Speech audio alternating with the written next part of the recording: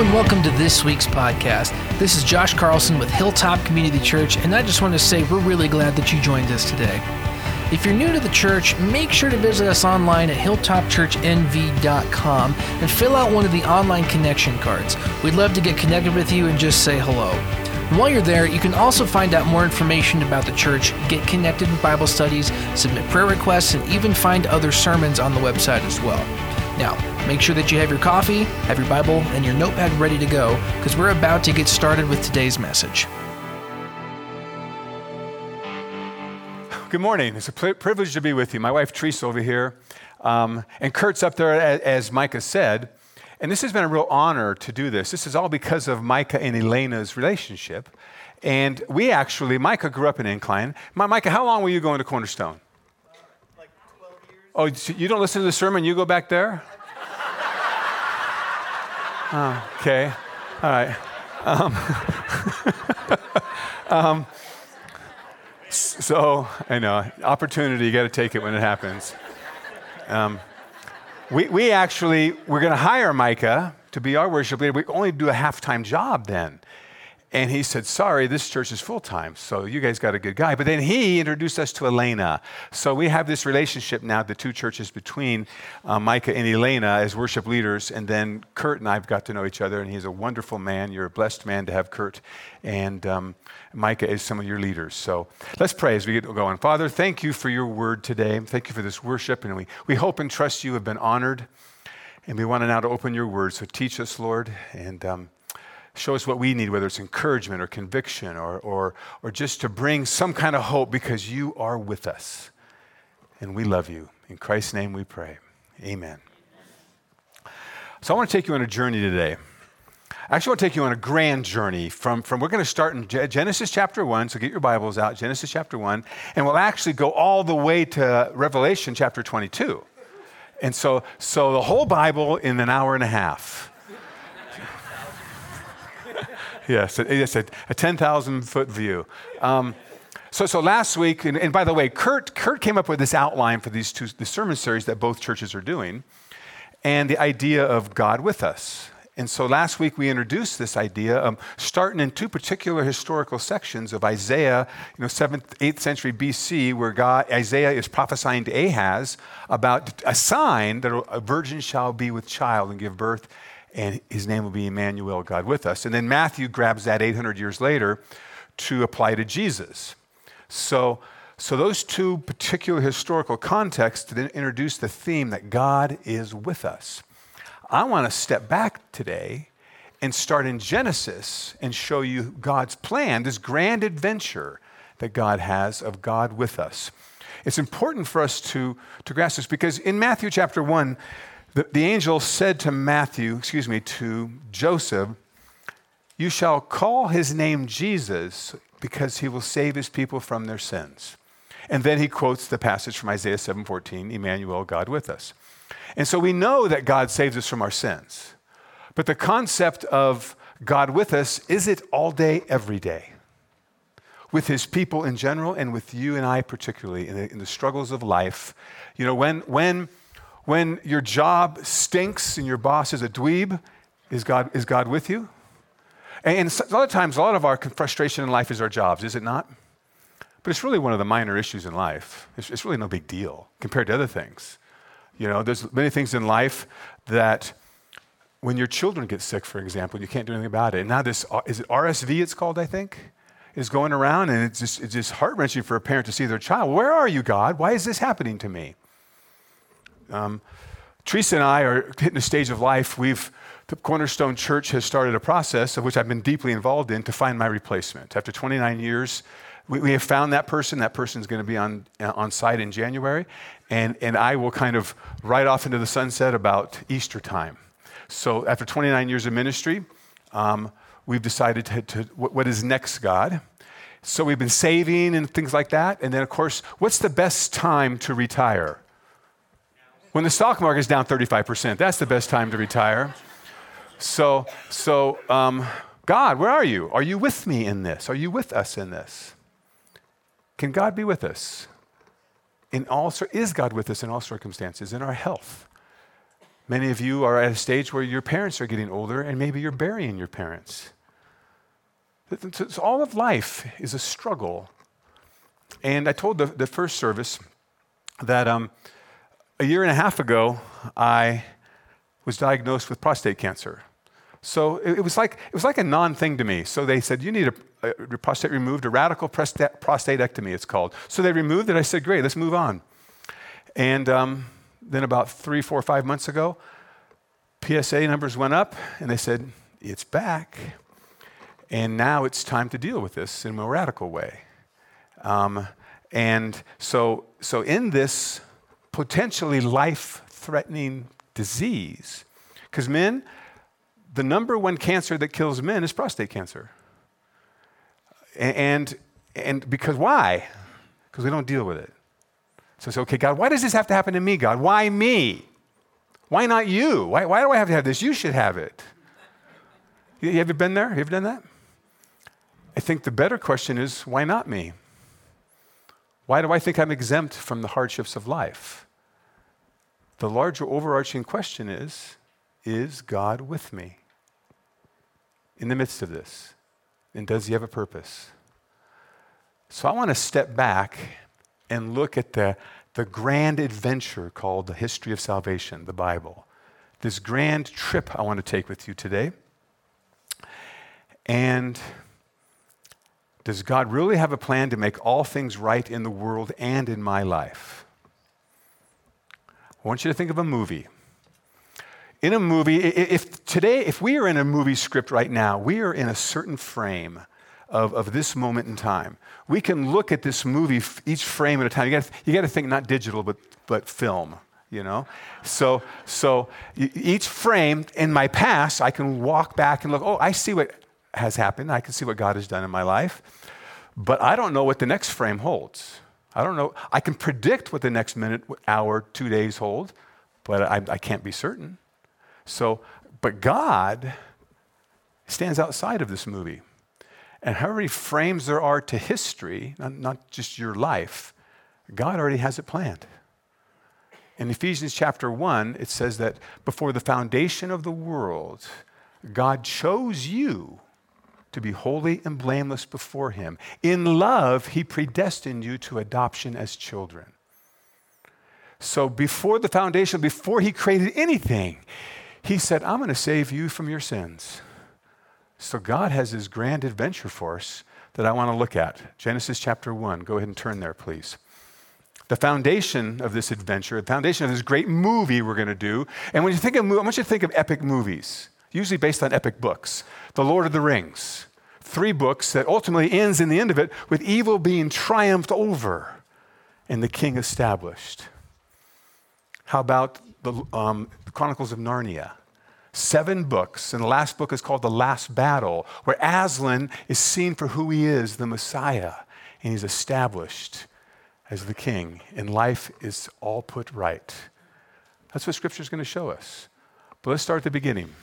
Genesis chapter 1. The foundation, the beginning of this story, is we were made in the image of God.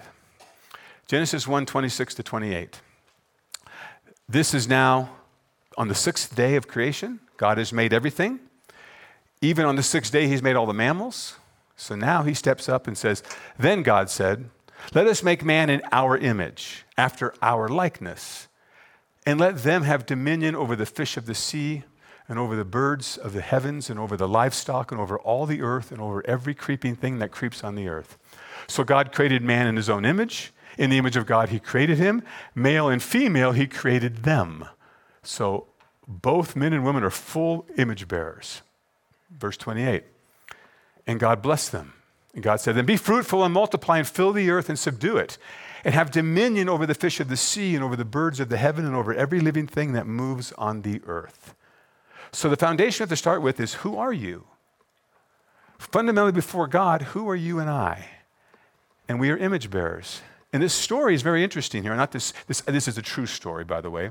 When I say story, it's because this is the first opening scene of that great epic story, that epic adventure. And days 1 through 6, as he creates light, and then he creates the waters and the firmament and the birds and the sea creatures and all that, the terminology is let there be. Let there be light, and what happened? There was light. By the way, when I teach, I like you to talk back to me. If you talk too much, I'll tell you though. But so let there be light, and there was light. Excellent. Gets to day 6. After he creates the mammals of the world, he changes his terminology, God does, and says, let us make. He doesn't say, let there be man and women. He says, let us make. It now turns personal. And we'll see in chapter 2 of actually forming, as though God takes his own hands and forms Adam. So it's a very personal thing that God has made us in his image. And you got to understand something here. When the author of this book is Moses, he's writing this book during the time when God is using Moses to lead Israel out of captivity in Egypt into the promised land. They've been in they've been in Egypt for 400 years, and they've been exposed to the idolatry of Egypt for generations and generations. That's what they know.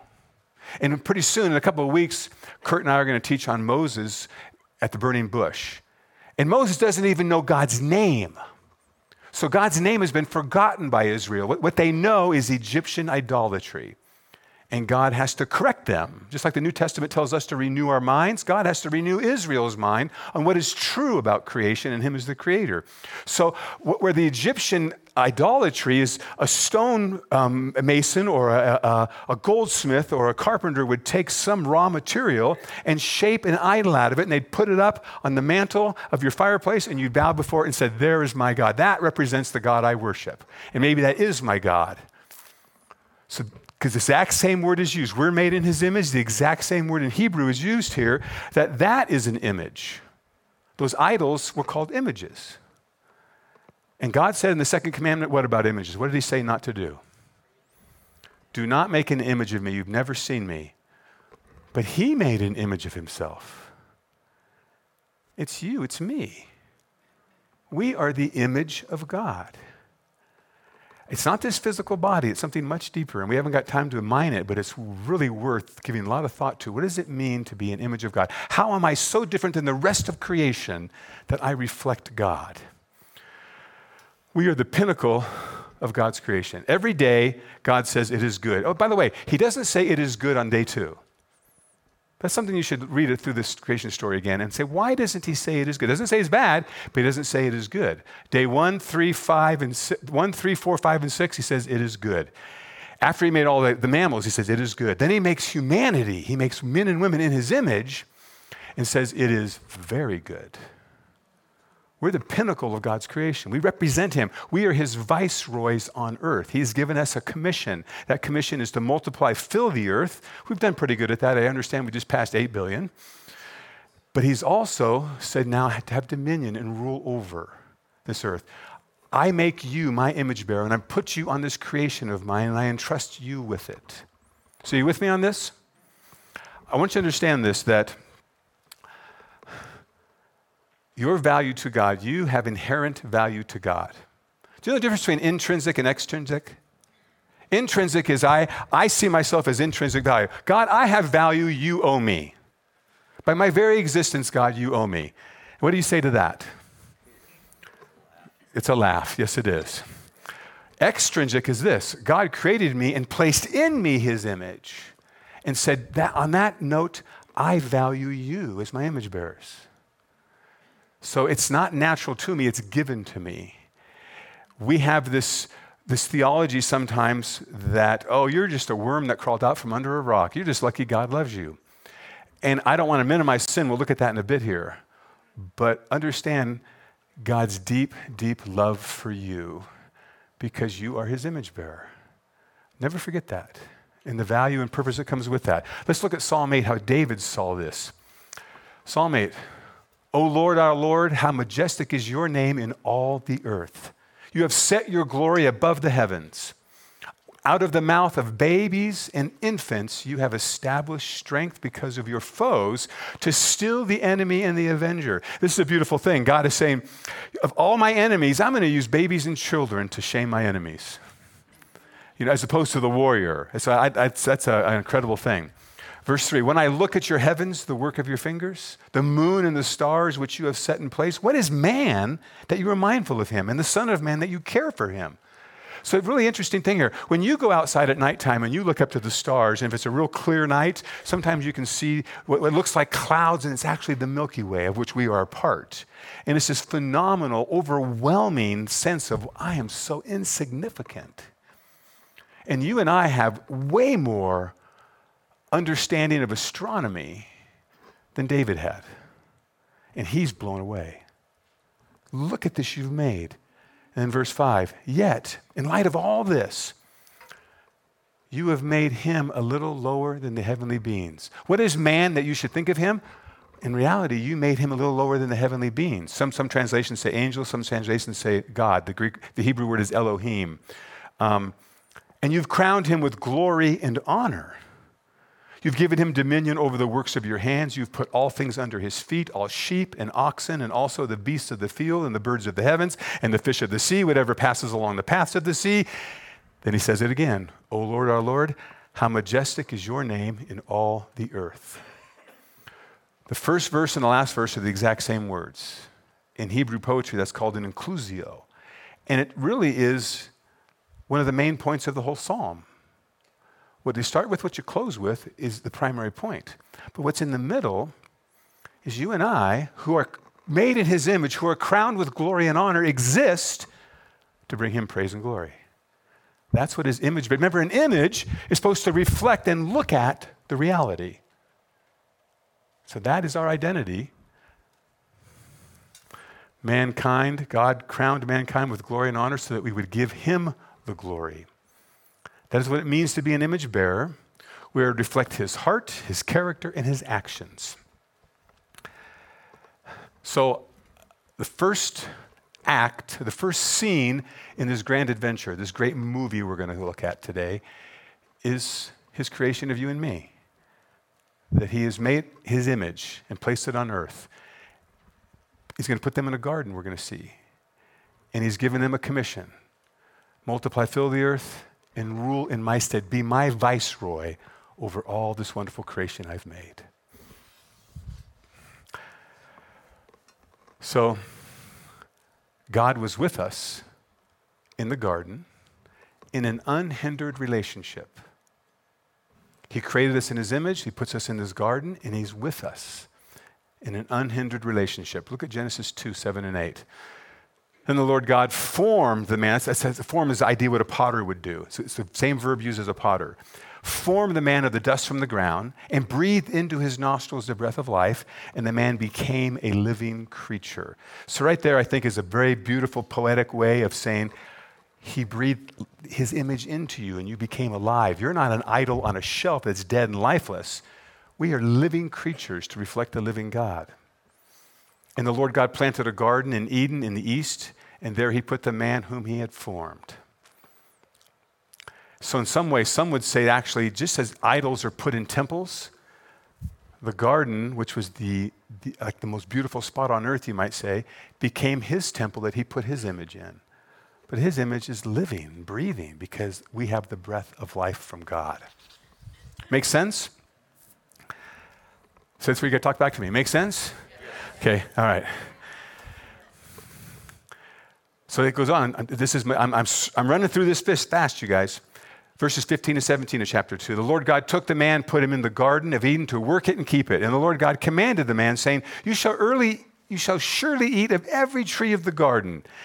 The opportunity is endless. He's put a banquet before them and said, all of this is for you. You can eat any of it.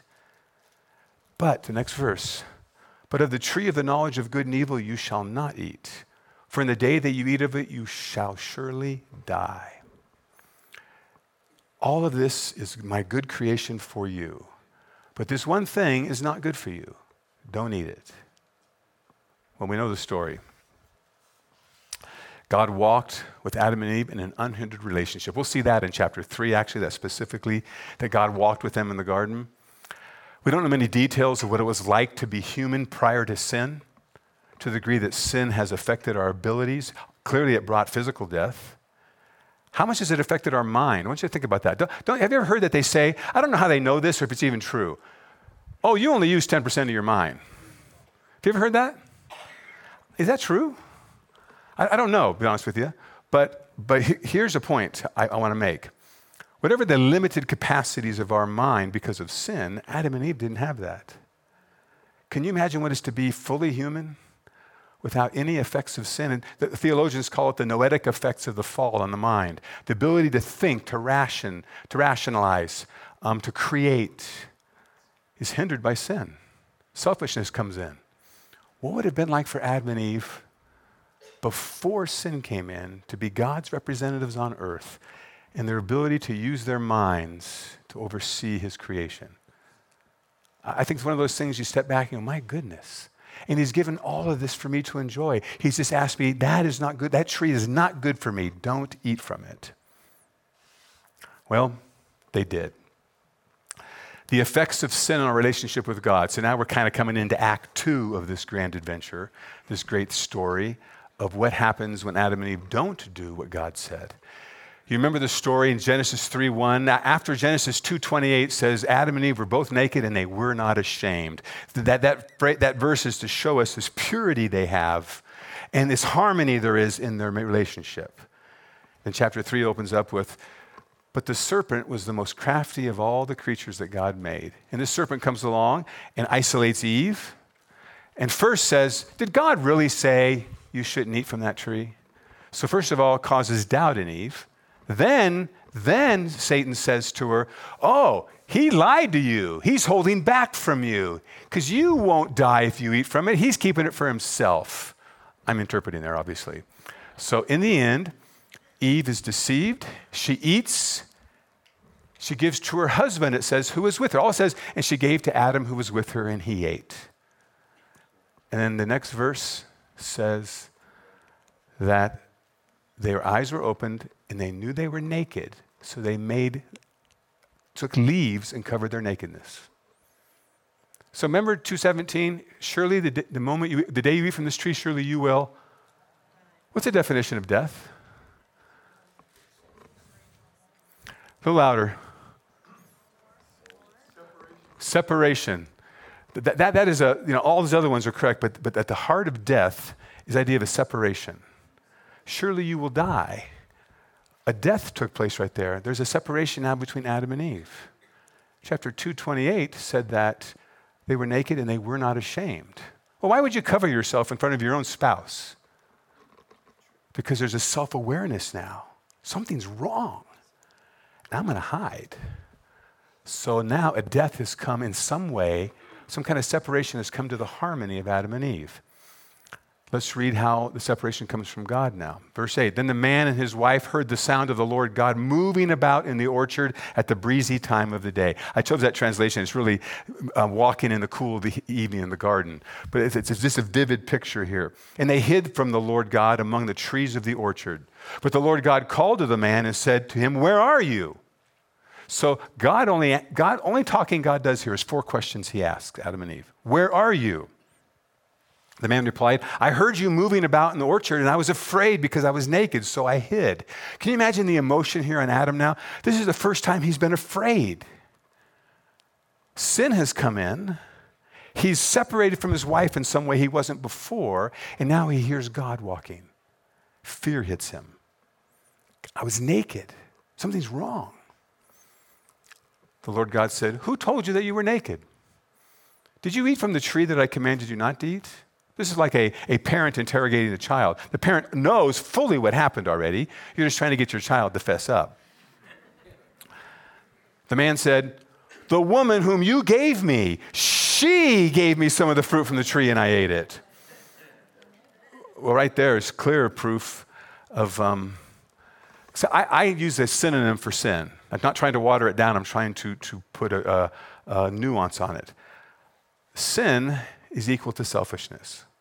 Or let me reverse that. Selfishness is what sin is. Not your will be done, but my will be done. So in his selfishness, in his sin, Adam goes, not my fault. You gave me her, you did it. The man So the Lord God said to the woman, "What is this you have done?" And the woman replied, "The serpent tricked me and I ate." At that point now, he goes on to give the consequences for sin.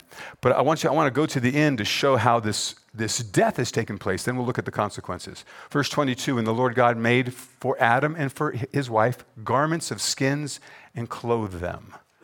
So the fig leaves weren't enough. They didn't do justice. God had to kill an animal to cover their shame, thus foreshadowing the sacrificial system of the Old Testament and the death of Jesus on the cross. Then the Lord God said, "Behold, the man has become like one of us in knowing good and evil. Now lest he reach out his hand and take also from the tree of life and eat and live forever."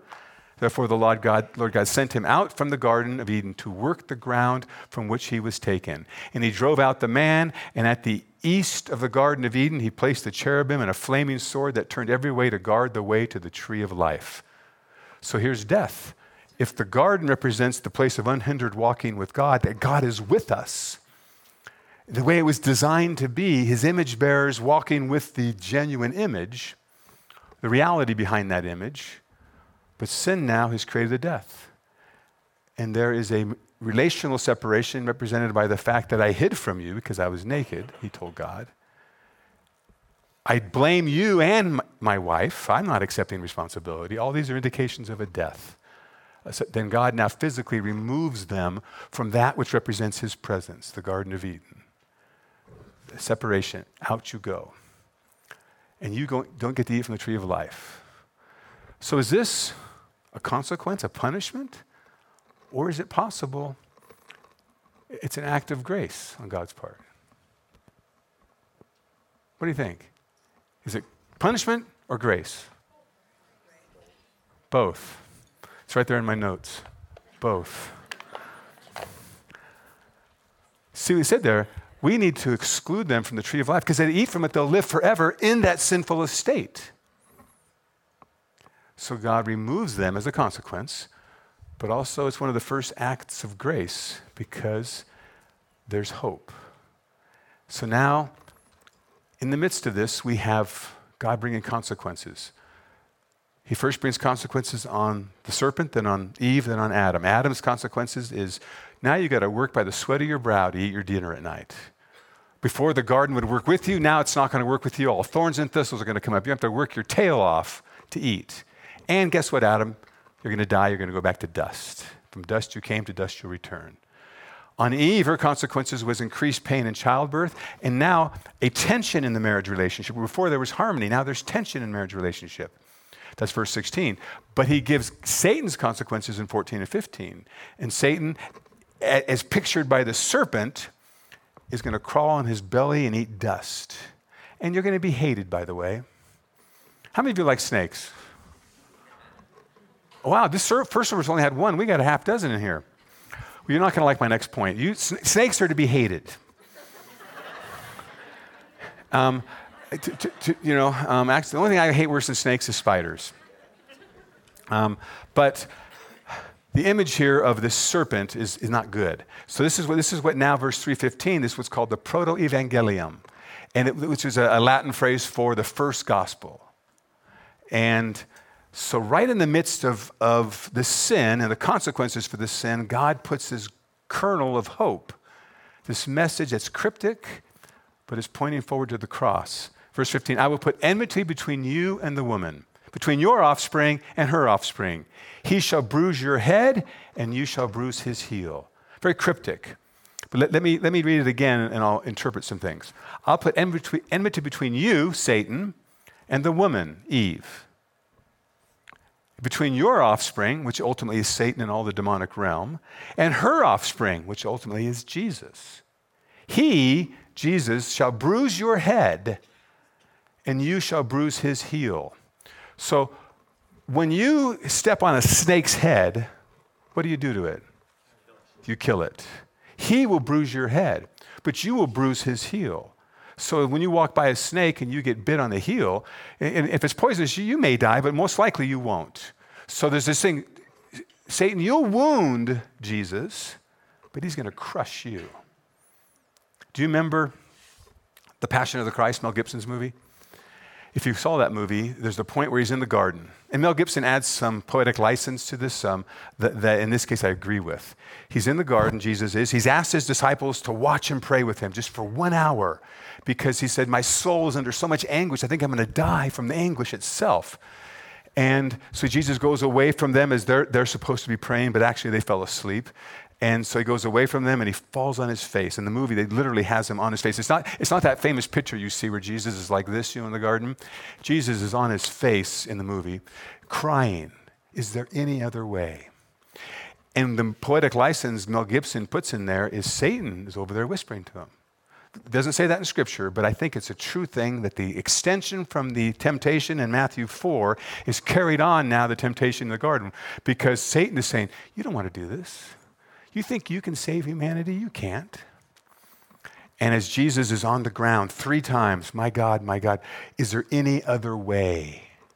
But not my will be done, your will be done. And in the movie, the 3rd time he stands up and a snake crawls out from under his garments. And what does Jesus do? Crushes its head. Because Jesus is resolute now. He's going to the cross. And he knows the cross is the place where Satan is defeated. Satan thinks he's going to win. Satan thinks, I'll take out the Messiah. I'll kill him on the cross. I'm adding some things here. Scripture doesn't specifically say that, but I think it's true.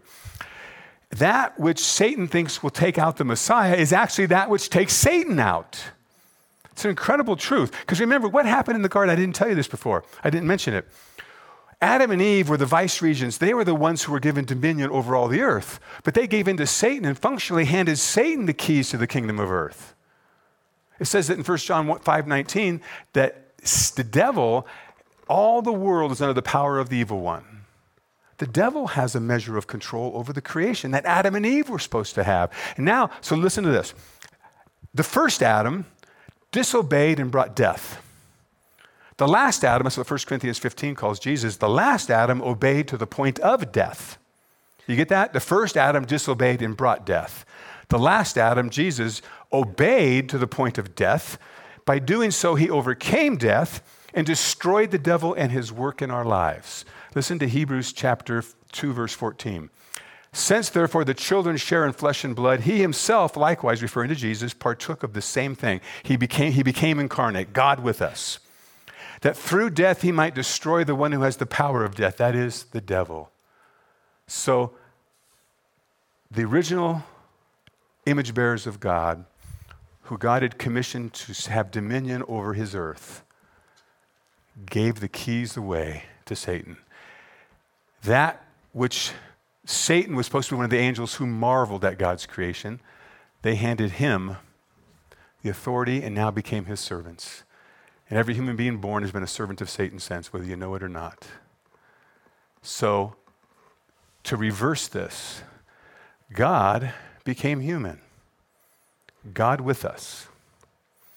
In order to reverse that back again. And Jesus became human for one reason, to live that life of obedience, to qualify to be the spotless Lamb of God who takes away the sins of the world on the cross and takes away from Satan the keys of death and Hades. So a man gave it to Satan, Adam, then a man took it back, the God-man, Jesus Christ. That is at the heart of what it means to be God with us.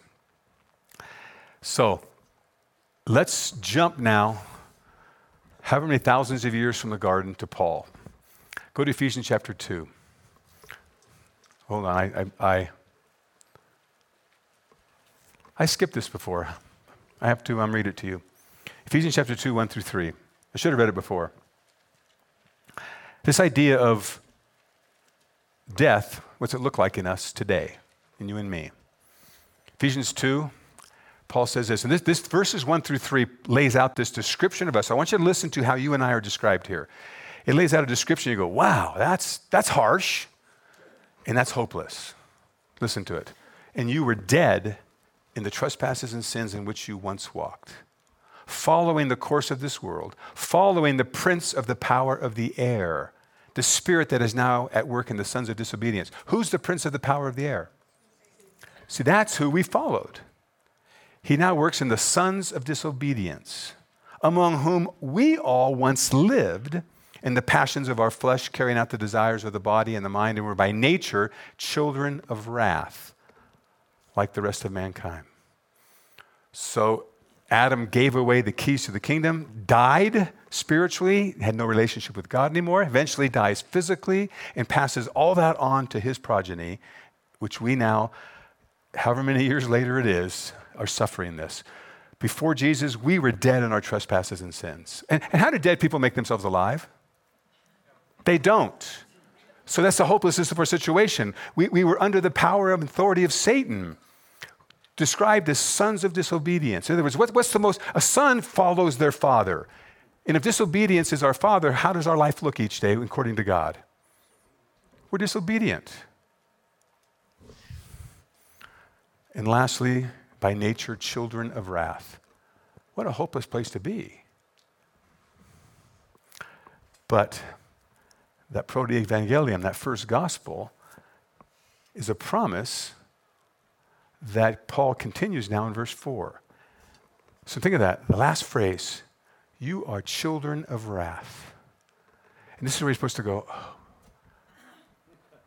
can I solve my problem? There's nothing I can do. I'm hopeless. Look at the next two words, verse 4. But God. Incredible words. But God, being rich in mercy because of the great love with which he loved us. Not, but God, so disgusted with you that he's just going to send you to hell. So disgusted with you, he's just going to kick you out forever. That's not our God.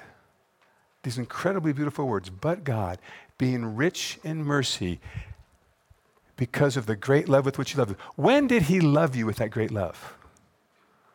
When you were dead in your sins and trespasses, when you were under the authority of Satan, when you were sons of disobedience, children of wrath. That's when he had great love for you.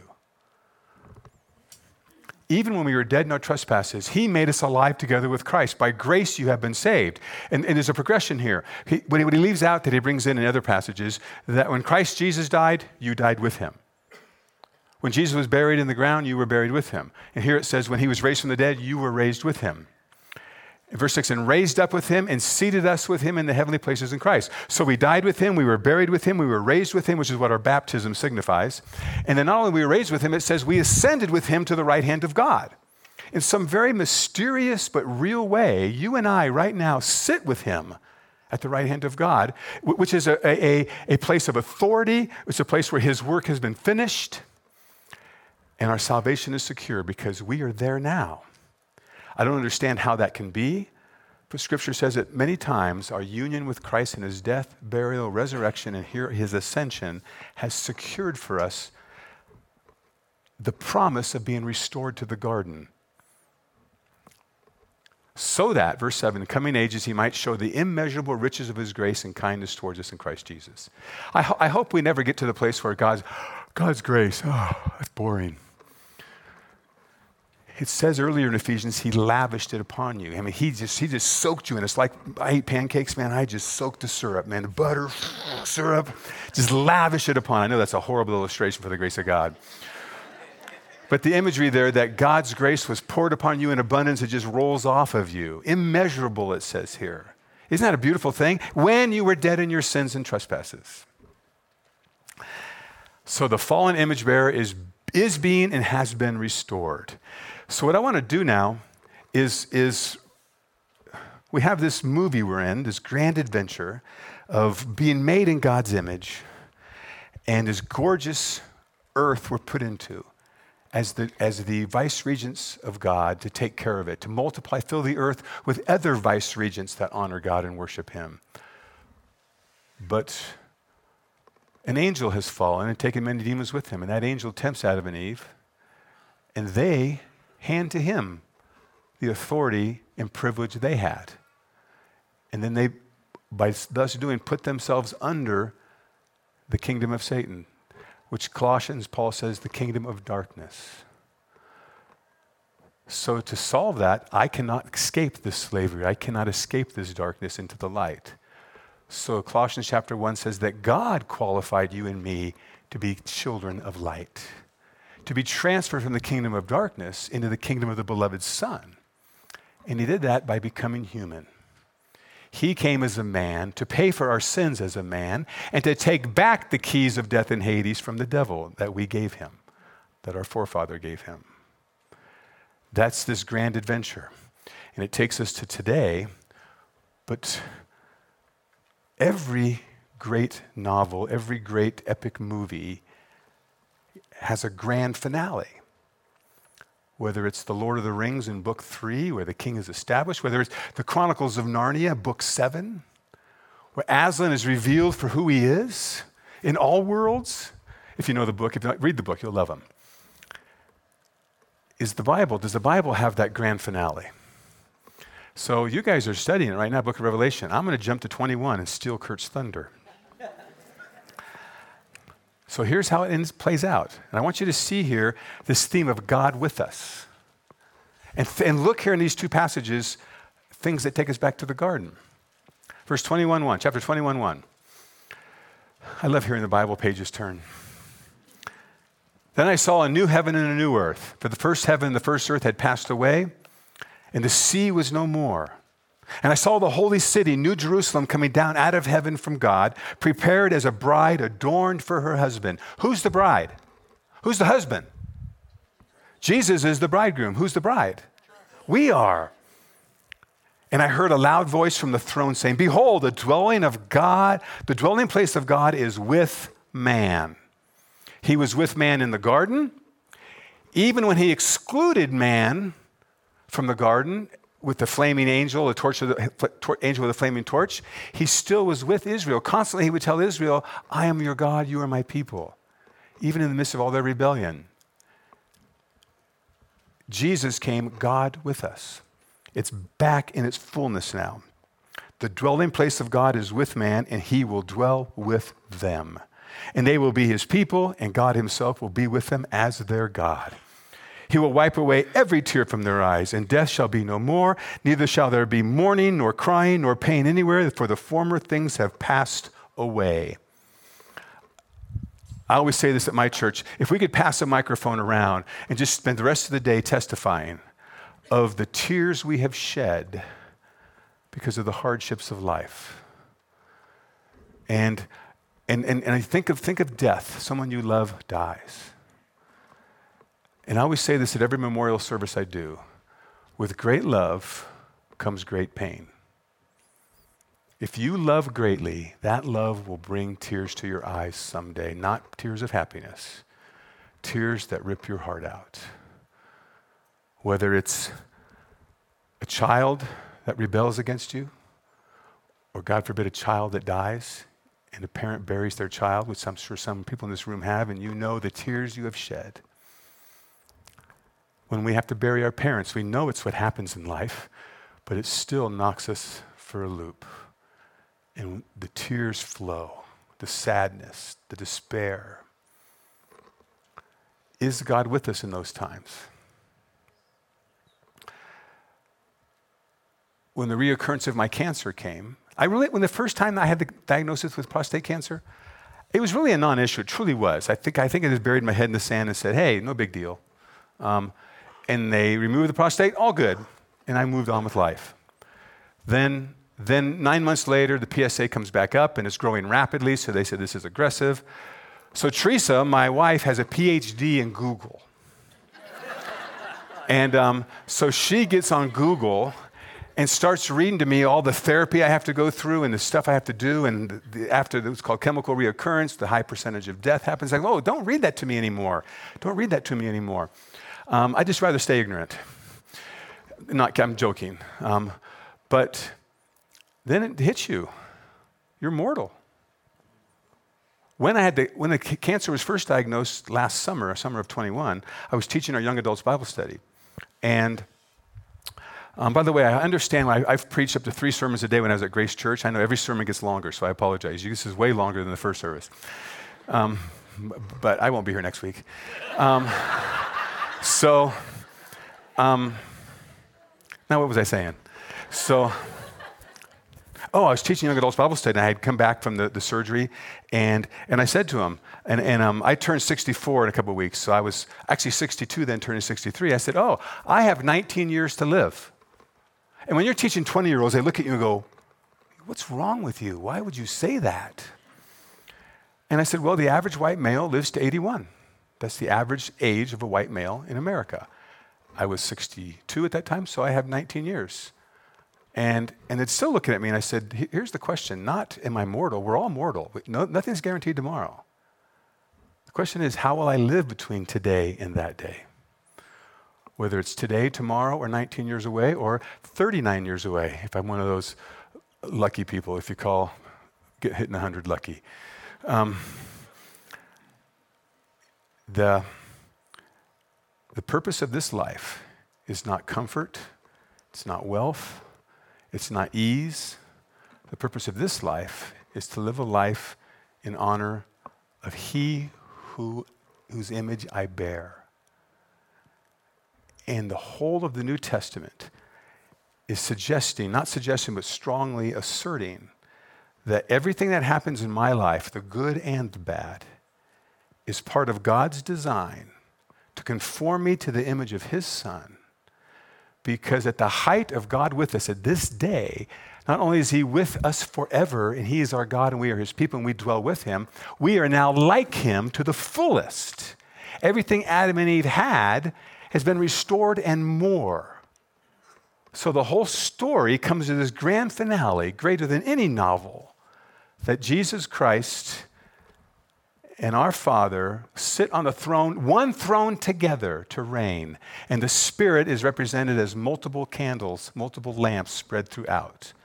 So let's end this service on chapter 22, 1 through 5.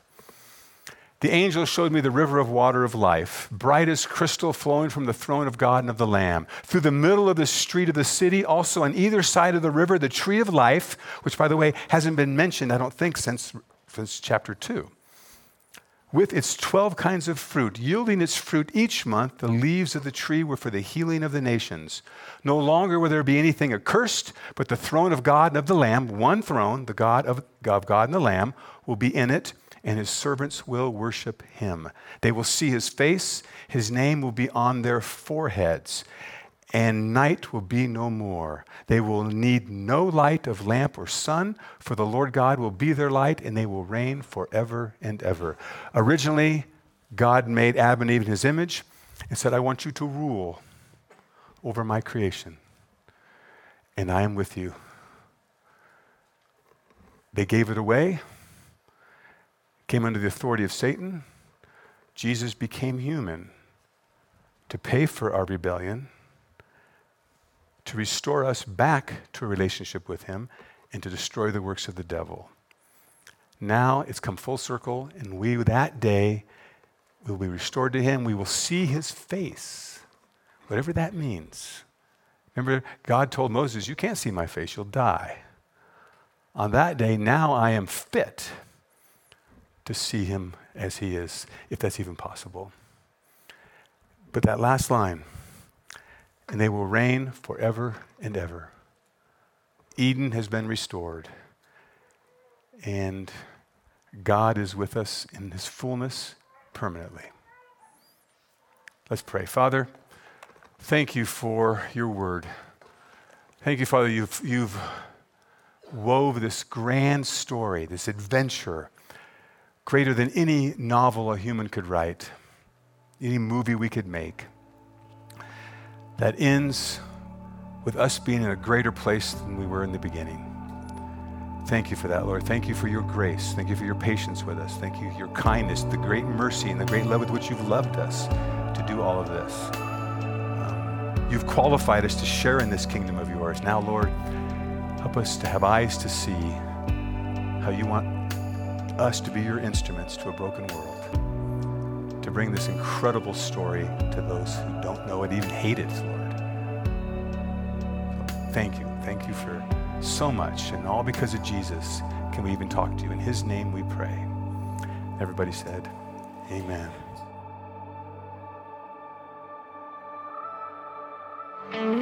Thanks for tuning in and joining us today. We hope that this message encourages you to continue taking steps towards seeking and understanding God's truth. The dream is that Hilltop is a home for the growing family of God, and we're so glad that you are a part of the family.